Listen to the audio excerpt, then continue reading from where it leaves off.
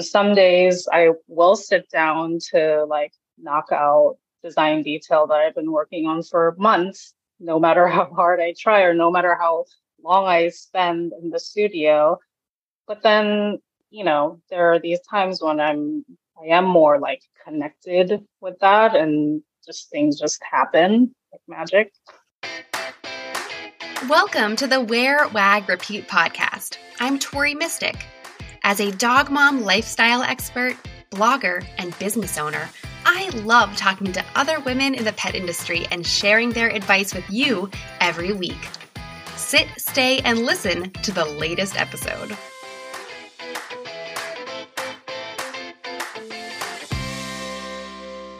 If you spend any time on social media, you're probably bombarded with images of things that you need. Shopping haul videos and, this time of year, gift guides. A lot of those promotions are for things with all the latest bells and whistles, and there's always some kind of new release dropping every Tuesday or something like that. It's fast fashion, and it is coming for the pet industry. But not everything is built to last or designed with intention. I sometimes see dog products and I think the person who made this has never met a dog. And this is exactly why I'm excited to bring you a conversation with someone who actually knows dogs and knows how to design really great products that we actually need for our lives together. Jane Lee from Wildebeest created a line of no-frills, functional, everyday accessories. She's pretty much the anti-fast fashion of dog gear, and I love it. I have been using Wildebeest gear for a while now, and I can see how much attention is put into the designs so that there's nothing unnecessary. Every tab, every reflective strip, and every D-ring has a purpose. Jane told me how she finds inspiration. She told me about her design process and a day in the life of an indie pet brand owner in San Francisco. If you enjoy this interview and want to check out Wildebeest, please use code TORI15 to get a discount at wildebeest.co. Jane Lee is the founder and product designer at Wildebeest, a San Francisco-based indie brand that makes no-frills, functional, everyday gear for dogs and dog lovers. Jane is also dog mom to a 13-year-old Chihuahua Terrier rescue named Shelby. Welcome to the podcast, Jane. Hello. How are you, Tori? I'm doing so good, and I'm really excited to talk to you because I've kind of been stalking your brand for years and I love your products. And recently I've been lucky enough to kind of work with you on some content and stuff. And I want to know like the whole story behind the brand, which I know a little bit, but not like I'm going to get to know here now today. Yeah. Thanks for having me on the show. Yeah. So Wildebeest started with Shelby. Shelby is my dog that you mentioned in the intro. So my partner and we adopted Shelby in 2010 as a pup, maybe 6 months old or so.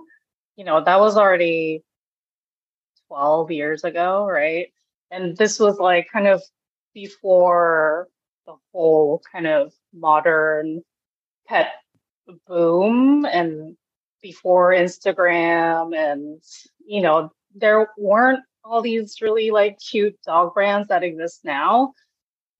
So yeah, when we first got Shelby, I just wanted to get her something cuter, something different, especially like we were looking for a dog bed and all I saw were these kind of brown and beige donut shaped beds.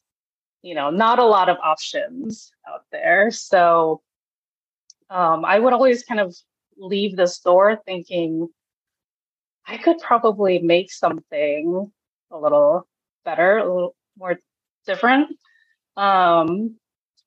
So I did. I just went to the fabric store, um, got some materials, and started making a dog bed for Shelby.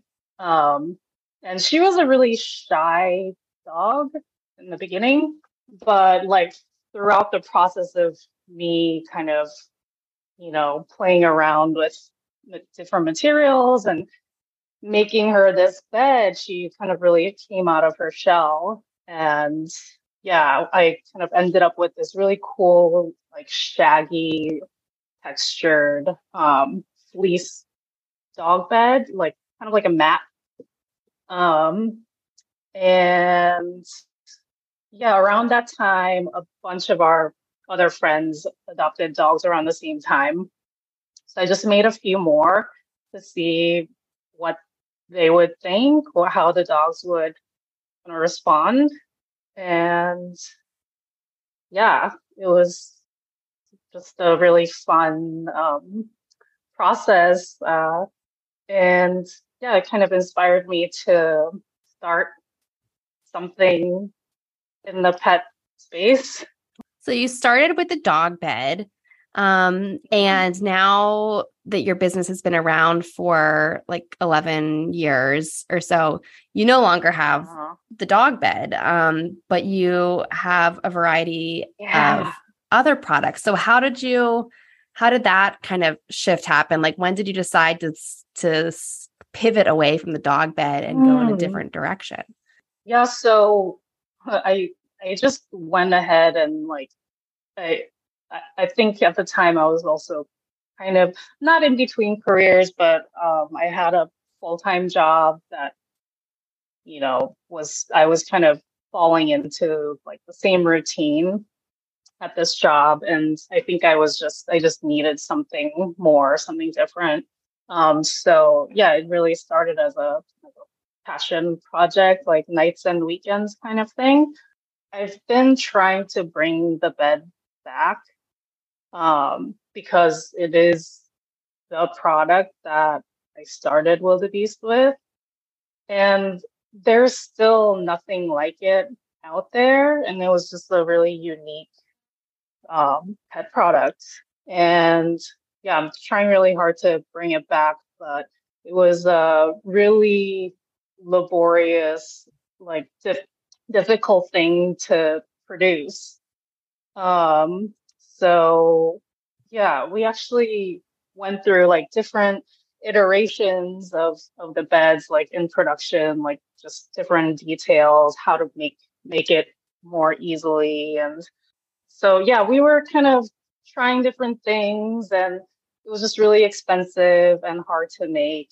And when we moved production from California to overseas a couple years ago, that's kind of really when we decided to let go of the bed for now until we can find a better way to make it or a place that can make it for us. I mean, nobody knows how to make this thing. Like we had to train them to make it in the first place. So I mean, we'll see. We're trying to bring a version of it back. Well, I like how you explained that you kind of go through different iterations because your products to me are so thoughtfully designed. And I like how you describe it as no frills dog gear. But that doesn't mean that it's not packed with features. It's just not like the frilly features, I guess. So something like the treat pouch, which is one of my favorite things, there just seems to be so much attention to detail. It has everything essential on it, nothing unessential. Like how many iterations do you go through on something like that? When you've kind of been making it for years, does it change over the years, or do you wait until it's perfect to launch it? Yeah, I think there's definitely pretty significant like development period, where we design, test, sample, tweak, and like do the whole thing over and over and over and over again, until we feel it's like good enough to, be shown to the public. That doesn't mean that just because a product launches, um, I don't consider that like to be like the final thing necessarily. Like we're always kind of looking for, places for improvement, and or we can make a whole new product kind of based on all those improvements that can be made. So yeah, it's it's a lot of like tweaking, of designs and testing and getting customers' feedback. But a product is always evolving, or at least that's how I see it. So Yeah. It seems like something like the dog bed, that was like perfect for you and you were making it yourself. But then when it's like out into the world, it's a little bit different when other people are making it or other people are using it. You get different kind of feedback. I don't know. I'm not like that really into a lot of bells and whistles. So I think my products tend to kind of take on a more simpler form. But yeah, like you said, it is, usually packed with these kind of different design details that are very like functionally specific.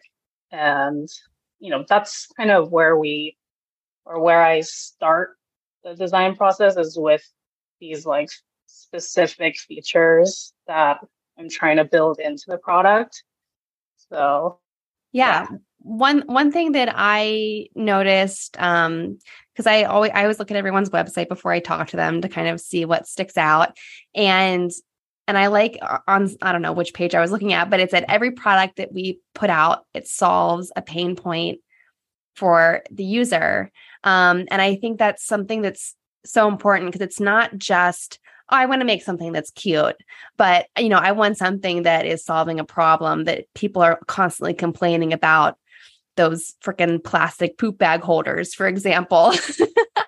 And you're like, okay, well, everyone hates those. Let me make something that's way better.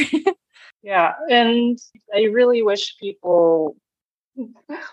more people would find us or find our products that aren't, as widely available as those plastic poop bags. Like these people just don't know that these products exist. So yeah, I know I still have a lot of work to do to get my products out there to more people.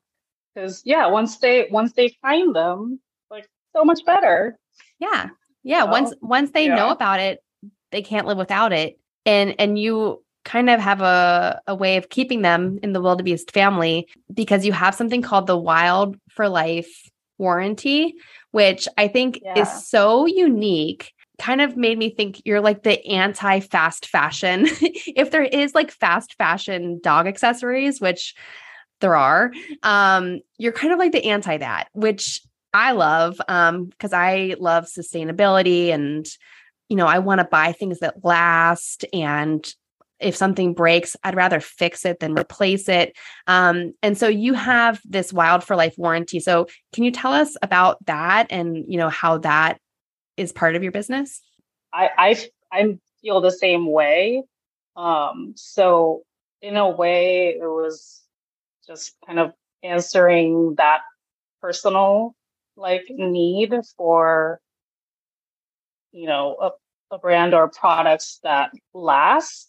They're good quality and will last. If it fails, it can be repaired.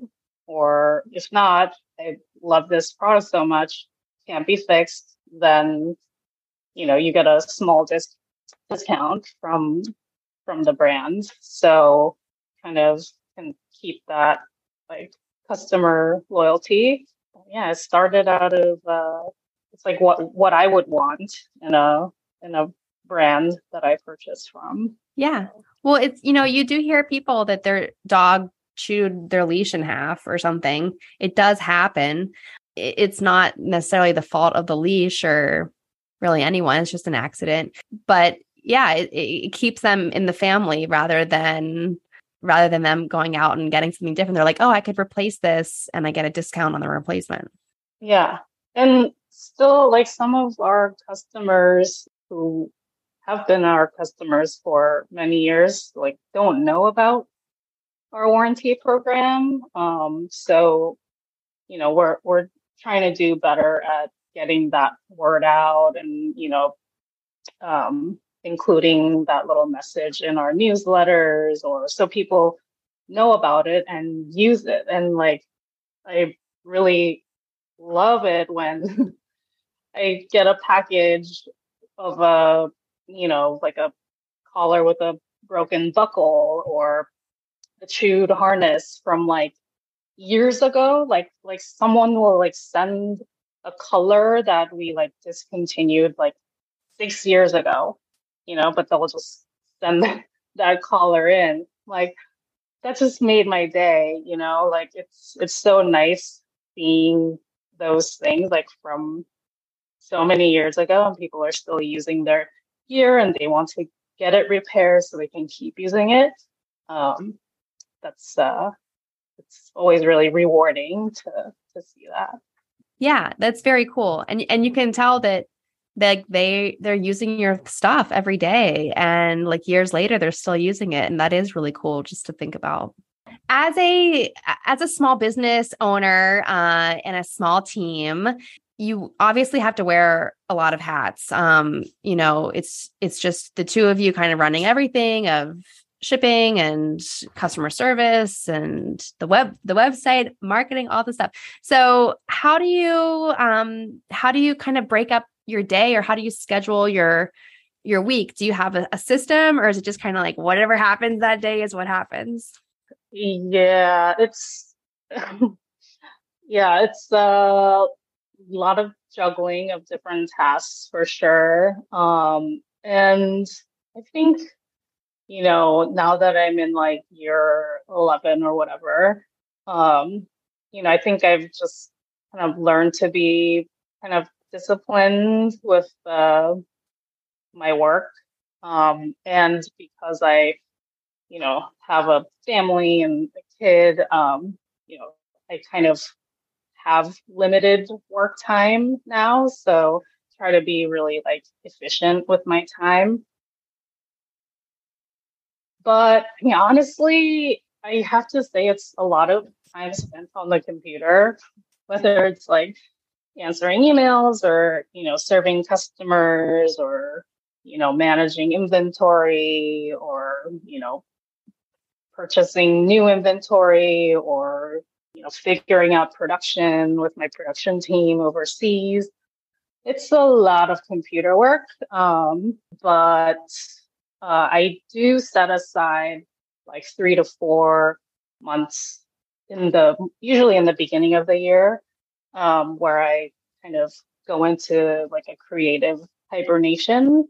And that's when I just kind of put my blinders on and I kind of work on, new products for launch later.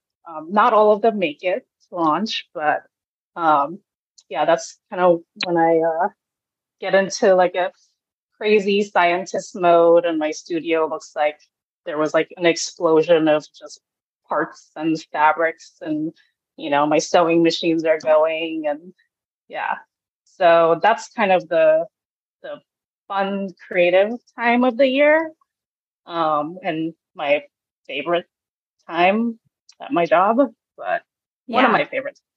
Yeah, no, that's so interesting. I'm reading this book right now that's about like kind of living and working with like the seasons or like the cycle of like the year sort of, so that it's not like you're not constantly like producing every single day of the year, but there's like times where you're resting, and then there's times where you're being creative and doing the ideation process. And then there's a time when you like actually launch it.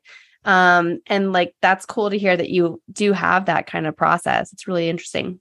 Yeah. I mean, I will say it's not always that the creative juices are flowing in me. So, some days I will sit down to like knock out the design detail that I've been working on for months. Like it just won't happen no matter how hard I try or no matter how long I spend in the studio. But then, there are these times when I am more like kind of connected with that and just things just happen like magic. Yeah, you got to like just lean into it when it's happening and not push it when it's not. So now that your dog Shelby is a senior, are you kind of getting any new inspiration having a senior dog? Is it inspiring any like different products? Good question. Yes. Because definitely I do get product inspiration from my own life with Shelby. Definitely like there's a vague idea of, exploring the senior dog products. But yeah, I haven't kind of put that to action yet. The wheels are turning. And she's still, she still acts like a young dog, thankfully. She just turned 13 yesterday, so since she's a smaller dog, she's probably still kind of sprightly even at 13. Like I have big dogs. So at 13, they're like with like a cane, like walking down the hallway. Yeah. I mean, she's definitely slowed down a lot, but her spirits are still. So does she love exploring all over San Francisco? Because I know that a lot of your products are named after kind of different places in San Francisco. So do you guys like to go all over the place together? Yeah, we do. And especially since she has gotten older, we try to make it a point to include her in more family outings. And we take her on all the road trips and stuff. But yeah, like we actually do a fair amount of walking around the city. Yeah, we walk to work. I live and work in the same neighborhood, but it's a nice walk. And yeah, we like to explore and get some fresh air and good sniffs and get inspired. So yeah, we love being out. San Francisco seems like a very dog friendly place. My sister actually lives there. She's near Alamo Square Park. And so she had a boxer and he just passed away this summer, unfortunately, but her dog walker would take like his pack of dogs up to the park there every afternoon. And her dog would have all these dog friends there that she had never met. But like they would know each other when she would run into them, like, in the morning or in the evenings or something. It just seemed like a great dog culture. That's fun. I know. I love it when you like go to the park and all the like dogs' names but not the people's. Yeah, that's usually I'm sure at all the dog parks. Yeah, that's my goal. I would rather know the dogs' names than the people's names anyhow. Right. People. Well, Jane, it's been so great learning about kind of like your creative process and just like the culture behind Wildebeest, I guess is what I would call it. You have such a unique approach, I think, in the dog product space. So it's really fun to talk about. But could you tell people where to go to learn more and see your products? Yeah. On our website, wildebeest.co, WILDEBEEST.co. Or you can follow us on Instagram at wildebeest_co. Awesome. Well, everyone go check it out. Like I said, I love so many Wildebeest products. So I definitely recommend them for you and your dog. So thanks for being on the podcast. Thanks for having me. It was nice talking to you. What did you like most about this episode? Find me on Instagram at TMystic and let me know what intrigued you or what questions you have about starting or growing your own dog-inspired business. You can also screenshot this episode and tag me in your stories. I love to see who is listening out there. Some of the best conversations happen after the episode, right? So track me down over on Instagram or join the Wear, Wag, Repeat Labs Facebook group to connect with other dog-obsessed entrepreneurs. And as always, you can find all the links and resources discussed in this episode at wearwagrepeat.com/podcast. See you back here next week.